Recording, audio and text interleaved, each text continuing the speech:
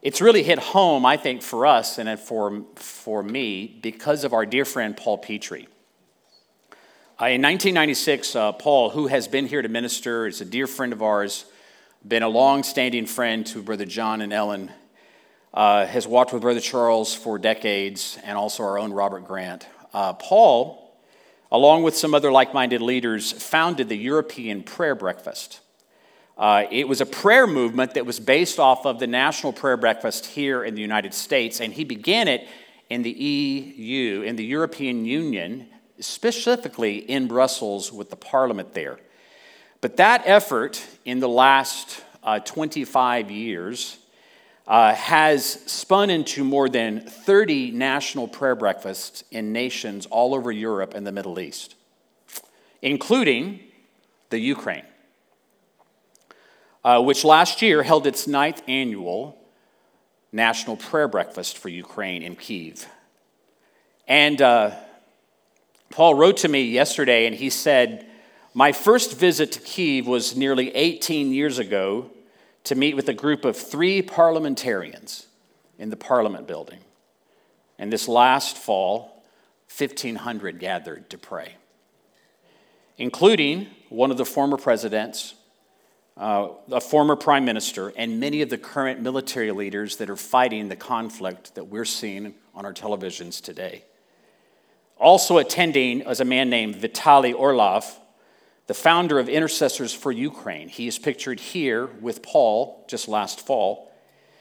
After this time that he was with him in Kyiv, Vitaly came to visit Paul here in the United States for a few weeks, and they are very, very close and have obviously been in close contact during this most recent situation. Vitaly asked Paul to actually speak at this year's Intercessors for Ukraine conference, which obviously is now in jeopardy, but the intercession is not. Over the years, our other friends like Dennis Call and Randy Cottingham and Bill Hightower have joined Paul in many of these gatherings around Europe, in Jerusalem, other places. And they've also established deep, deep relationships with many, many fine leaders, parliamentarians, kings, princes, all sorts of government officials, and others. And Bill Hightower was actually in Ukraine last December. And he was traveling with a group of these leaders, and they were stopping in a church here where they were doing a bit of sightseeing, and just this group spontaneously broke out into singing a Ukrainian hymn. And I just felt like that today we should take a few moments and pray for our brothers and sisters in the Ukraine that are facing such horrific things in their nation right now. I'd like for you to join with me in prayer right now. James has already done a great job, but I want to pray a prayer that I actually read that was posted by Pastor Scotty Smith.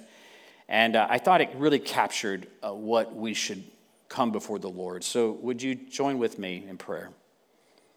Lord Jesus, our hearts break for all who are suffering in Ukraine. The evil we are witnessing fuels our longing for the fulfillment of Isaiah's vision, when the wolf will live with the lamb, and the leopard will lie down with the goat, and the calf and the lion and the yearling together, and a little child will lead them. And they will neither harm nor destroy anywhere on my holy mountain, says the Lord. For the earth will be filled with the knowledge of the Lord as the waters cover the sea. We pray for the church and the children and the citizens of the Ukraine. We pray for the growing number of Russian citizens protesting this horror. Hasten the day, O Lord, when all enmity, strife, and violence will be gone forever. No more wars or even rumors of war. Hurry the day, O Lord, when your glory will cover the earth as the waters cover the sea. The day when knowing you won't be something we do, but something we are. The day when we will finally and fully love and worship you with everything we have and are. Until then, keep us groaning and growing in grace. Grant us quick repentance, softer hearts, and a passion for local reconciliation and global mission. May the world recognize us as your disciples, O God, by the way we love one another. You have come, and you will come again. Even so, come, Lord Jesus. Amen. I've sent out an email to those that are in our church as a way that we can help efforts with Paul as they are trying to rescue close to 90,000 orphans and children that are being impacted by this conflict. One orphanage that he knows of has actually been bombed in the last 48 hours. And you can respond by contributing to IOM or sending a donation to the church. Just simply put Ukraine in the memo, and we will make sure that all those funds get to this effort. We have been looking, as James mentioned, at the words and emphases that have been given to us during our church-wide fast in January. And the word that was received on Sunday, January 30th, seems even more pertinent today based on all that we've just talked about and all that we're experiencing in the world today. This is how the prophetic word was given to us. When you see pain and suffering and you feel tenderness, don't make the mistake of thinking you are more loving than God. And when you see in hard situations and you don't know how it could work out, when you see people in hard situations and you don't know how it could work out, don't make the mistake of believing that you are more merciful than he is. God desires that none should perish. Jesus is the only way to the Father, and no one is more merciful, loving, or compassionate than he is. We need to make sure we are rehearsing the truth of who he is to ourselves and to each other. Not a distorted view of him that gives room for him to err or mistreat us. He does not err. He does not mistreat us. He is wholly right and true and good. We need to tell that to ourselves and see if there's anything in our perspective that doesn't line up with that. As I mentioned to you, I've never done sermons based off of prophetic words that have been received, but I do believe God is doing a new thing in our midst. And I'm grateful for the prophetic word that comes as it did this morning. And there are prophetic tones to so much that is happening, not just a thus saith the Lord on a Sunday, but actually in conversations over coffee and all sorts of engagements throughout the week, in small groups, in times of discipleship, and reaching out beyond ourselves. Lord, let your prophetic word be uttered in our midst. We want to be a people, a prophetic people, that not only live our lives prophetically to this world that we live in, but speak the words that you are speaking. This phrase, rehearsing the truth of who he is, has really struck me. As I have pondered these words and considered them, and I do believe they are a message from God to us, they are in accordance with the spiritual gift that has been given here to the body, and they are certainly not in contrast or contradiction to God's written word. But when I have considered this phrase, rehearsing the truth of who he is, it has really made an impact on me. It reminds me of one thing that I kind of like about social media and big tech. Maybe not all of us, but a lot of us have these things. They can be so distracting, and we might even make them into an idol at times. But one of the things that I really like is when social media or my Apple phone, my Photos app, puts together a collage of photos to remind me of memories of times in my past. Does that do that for you? Is anybody? Facebook will do that. Instagram, TikTok, I guess. I don't know. I don't do TikTok. No. Elizabeth said no. I should have asked a young person. And so these memories will pop up. And like, for example, I saw one the other day where they took all the photographs, a lot of photographs from our family beach vacations at Dauphin Island, and they put it in this collage and put music to it. I changed the music to the Beach Boys. It seemed appropriate. And I sat there and watched it, and I was moved to tears. Just the history and the way, the rhythm of that, and how much it matters to me. And I thought to myself, I'm grateful for that. I can rehearse the things that matter to my life the most. And I think it's a good reminder that we are called in these days of turbulence, of distortions, of so much shakiness, of all the stuff that's going on that seems to be crumbling. We're reminded to rehearse the truth of who He is. Because it's who He is that gives us steadfastness and stability in our lives. The prophetic word given told us to rehearse the truth of who He is. The ladies last year did a Bible study called Truth Filled by Ruth Cho Simons. And she used this phrase, to rehearse the truths of God to yourself, to preach them to yourself, to say to yourself, this is who God is, and in light of that, this is who I am. I liked especially the fact that God's truth is that He is steadfast in His love, and that He is merciful to us. And this is what the prophetic word did, right? It warned us not to mistakenly think that somehow we're more merciful or that we're more loving than God Himself. That we might indict the Creator, the one who made all heavens and earth and all that is that in them. We might indict Him as if He were not a merciful and loving God. And I realize that there are a lot of people that would love to take certain aspects of history and even Scripture and distort it into seeing God as only a God of wrath.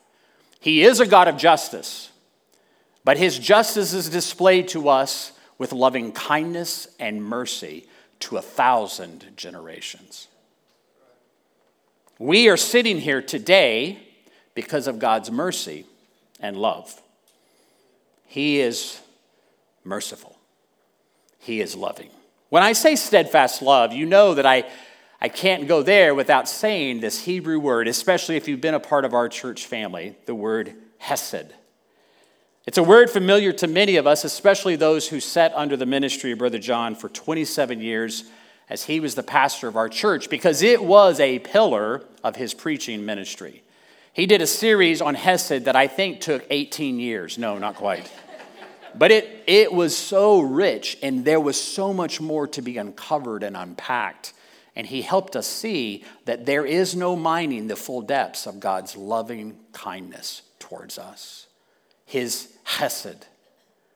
It's an amazing concept, and it's been used almost 250 times in the Old Testament to reveal the essence and the nature of God.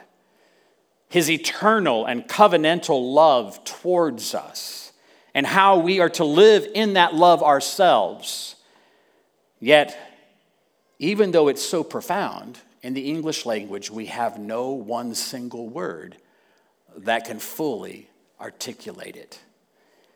The best we can do is cobble together a catalog of English words to do our best to give some idea of what hesed means in Scripture. We describe it with words like these: steadfast love, loving kindness, goodness, graciousness, faithfulness, trustworthiness, covenant love, loyal love, godly favor, and the list goes on. Those are just some of them.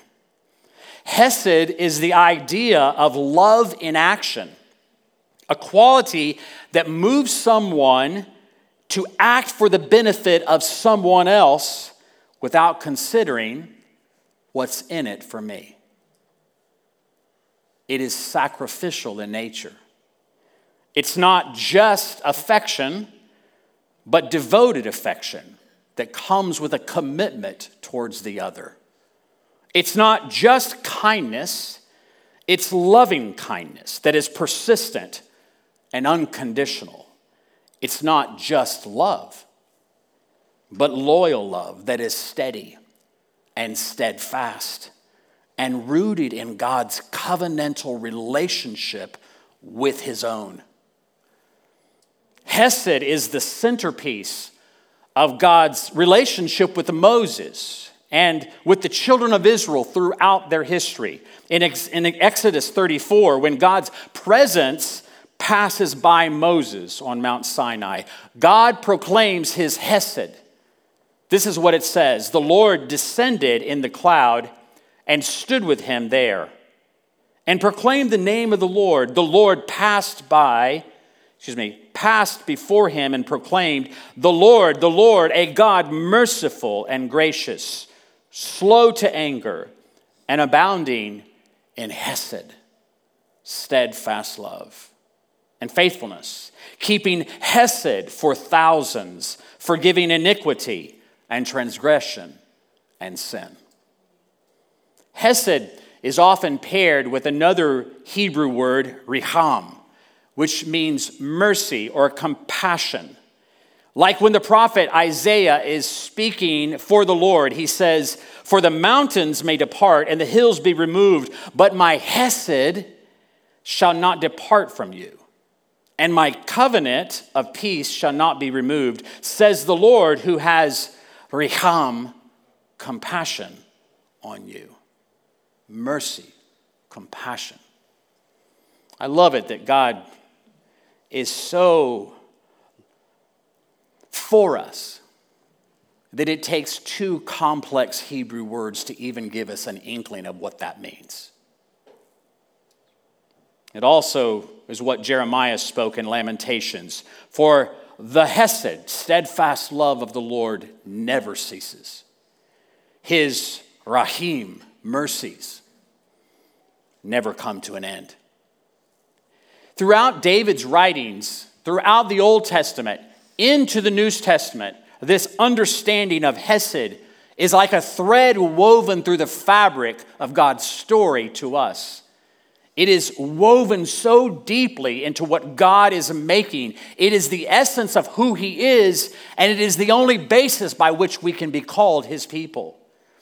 The most demonstrative of all, I think, is Psalm 103, which is where I've asked you to turn today. And we're going to finish our time this morning by just reading and making a few comments about this psalm. Psalm 103. "Bless the Lord, O my soul, and all that is within me, bless his holy name. Bless the Lord, O my soul, and forget not all his benefits. Who forgives all your iniquity, who heals all your diseases, who redeems your life from the pit, who crowns you with Hesed and Rahim, who satisfies you with good so that your youth is renewed like the eagles." David starts the psalm by saying, "Bless the Lord," or "bless Yahweh." And he uses that phrase 6 times throughout this psalm. Like in verse 2, where we just read, "Bless the Lord, O my soul, and forget not all his benefits." It sounds like to me that David's been rehearsing the truth of who he is. It also helps us see that our human tendency is to forget. If we have to be reminded not to, chances are we're inclined to. Rehearse the truth of who he is. Forget not all of his benefits. Recite them to yourselves. Write them down on the tablets of your heart. Share them with your children, not just once, but all the time, in their rising and in their going to bed and throughout their days.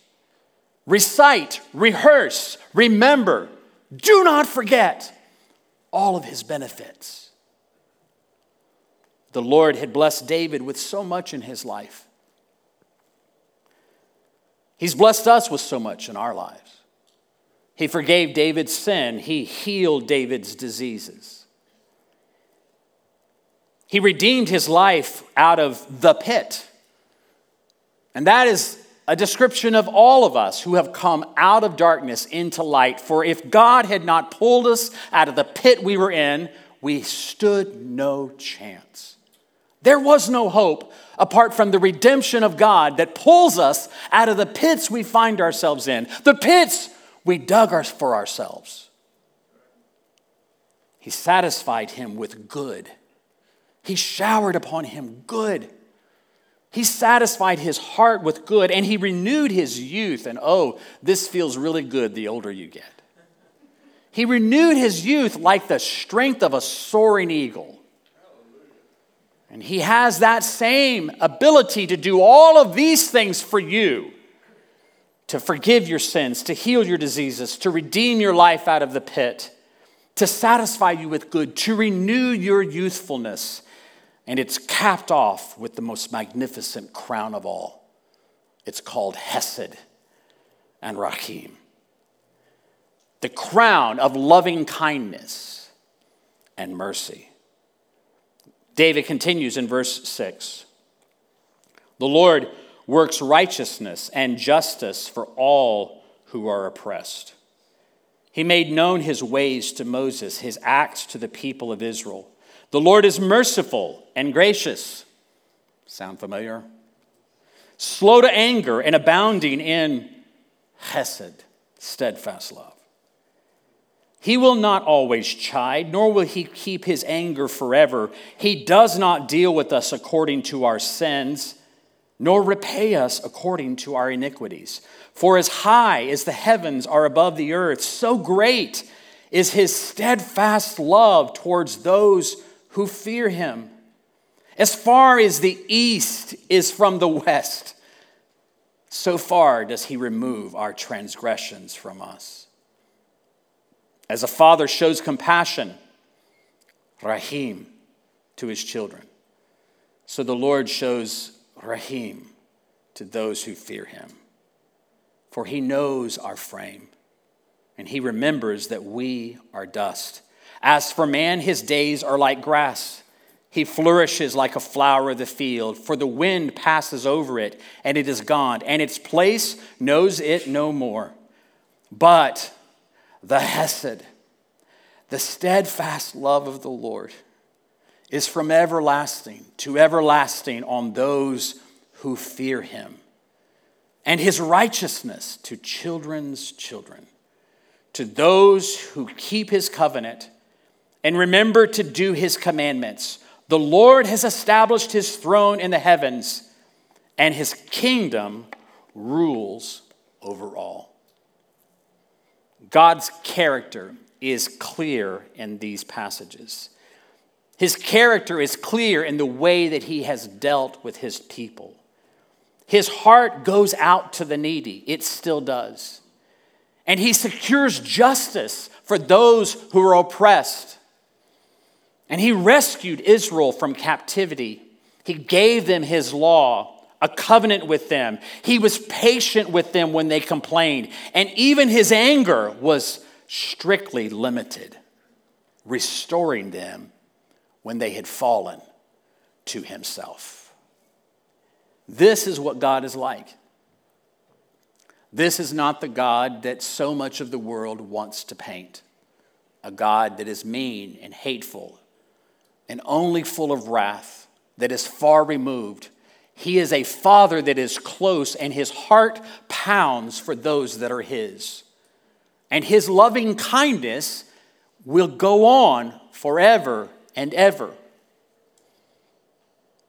Even when he disciplines us, his motives are love and kindness, that we can grow, as the prophetic word said today, that we can grow up. That's why he disciplines us, not to be punitive, but to be developmental. Even in his justice, he shows his faithfulness to 1,000 generations. And as Andrew Knowles said, he doesn't prosecute without mercy or hold grudges or insist on the fullest of punishment. His love is as high as the heavens. His forgiveness as wide as space. And his forgiveness is not because our sins don't matter, but because he bears the cost of them himself. So, his love for us is heartfelt. It's like a father. It's as close as a mother's womb. And though we were formed from dust and are fading like flowers, God's love gives us value and gives us purpose and gives us meaning because we belong to him. His goodness continues to future generations. And the last word is not our futility or failure, but his faithfulness and loving kindness. So, these days, with this word that has come to us, in these days when so much is shaking all around us, let us rehearse the truth of who he is. Let us recall to ourselves and to those that we love and to all who will listen that God is the one who has loved us with an everlasting love. And his loving kindness is the one that has saved us and paid the price for our sin and brought us into fellowship with him to be with him one day forever and ever. David said it well. Bless the Lord, O my soul, and forget not all of his benefits, who forgives our iniquity, who heals our diseases, who redeems our life from the pit, and crowns us with steadfast love and mercy, who satisfies us with that which is good, and who restores our youth like that of the eagles. Bless the Lord, O my soul. Amen. Donna's going to come and we're going to pray for you, give opportunity if there are those that need to have prayer and ministry this morning, and then we'll go before the Lord. Go ahead.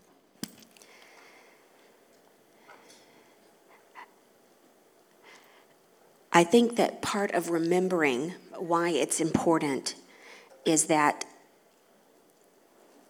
our life is so often the context of our faith, instead of our faith being the context of our lives. And I think the word that you based the message on today, and then the word from Grace this morning about growing up, that's what we're growing up. We're growing up our ability to make God our only context. Right. So that our circumstances, the circumstances of others, the world, the hard things that we see or hear, or even experience, the suffering that comes in just living, doesn't become our context. Right.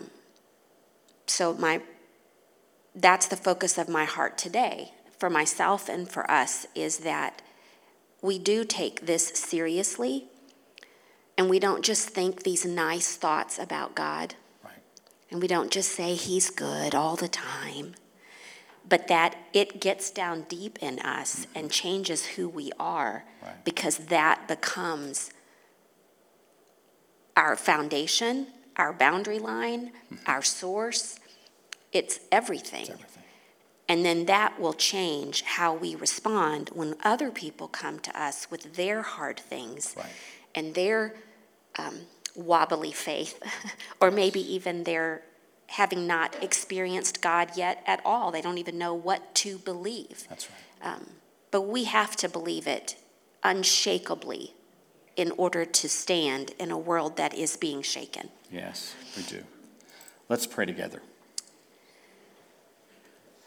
Father, thank you for being clear and for bringing conviction, reminding us that we are indeed convinced about who you are, about your divine nature, that you are loving, that you are merciful, and that your thoughts and ways are never going to line up to ours.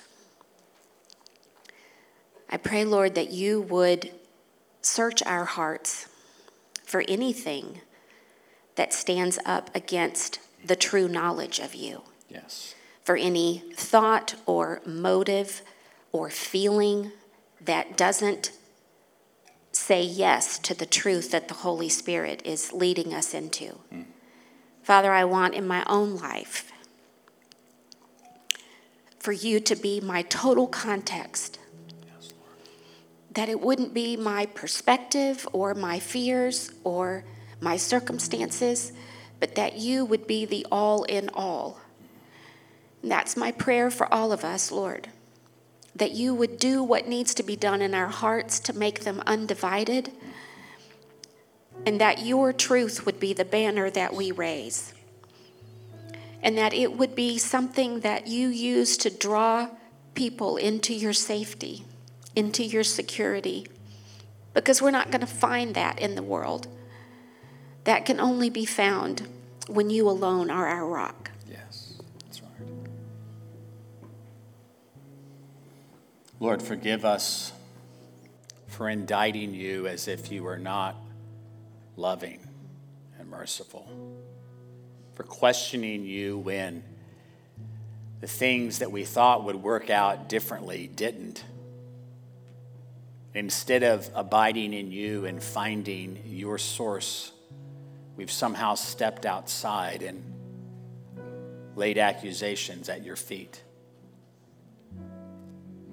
God, we don't see it all. Your ways are higher than our ways. Your thoughts are higher than our thoughts. Life hurts, but no one knows that more than you do, Jesus. You're fully acquainted with our griefs. And instead of drawing from the compassion that you have towards us, the loving kindness you have to sustain us and crown us with, too many times we've sat in our pain and not received your comfort. We've sat in our disappointment and not received your love.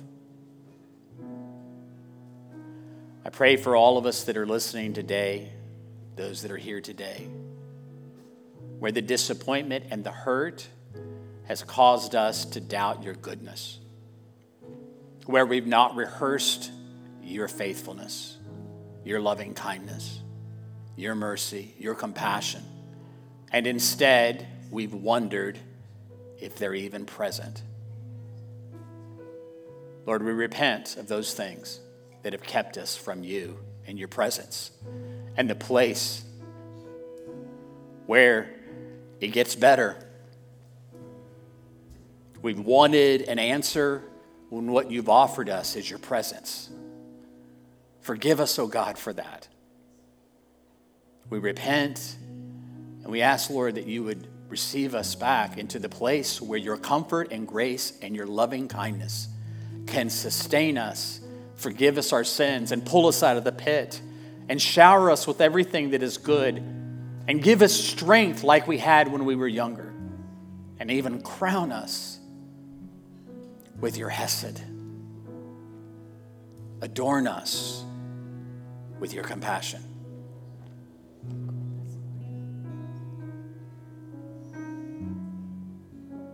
Do a work in us, I pray, O God. Amen. Let's stand together.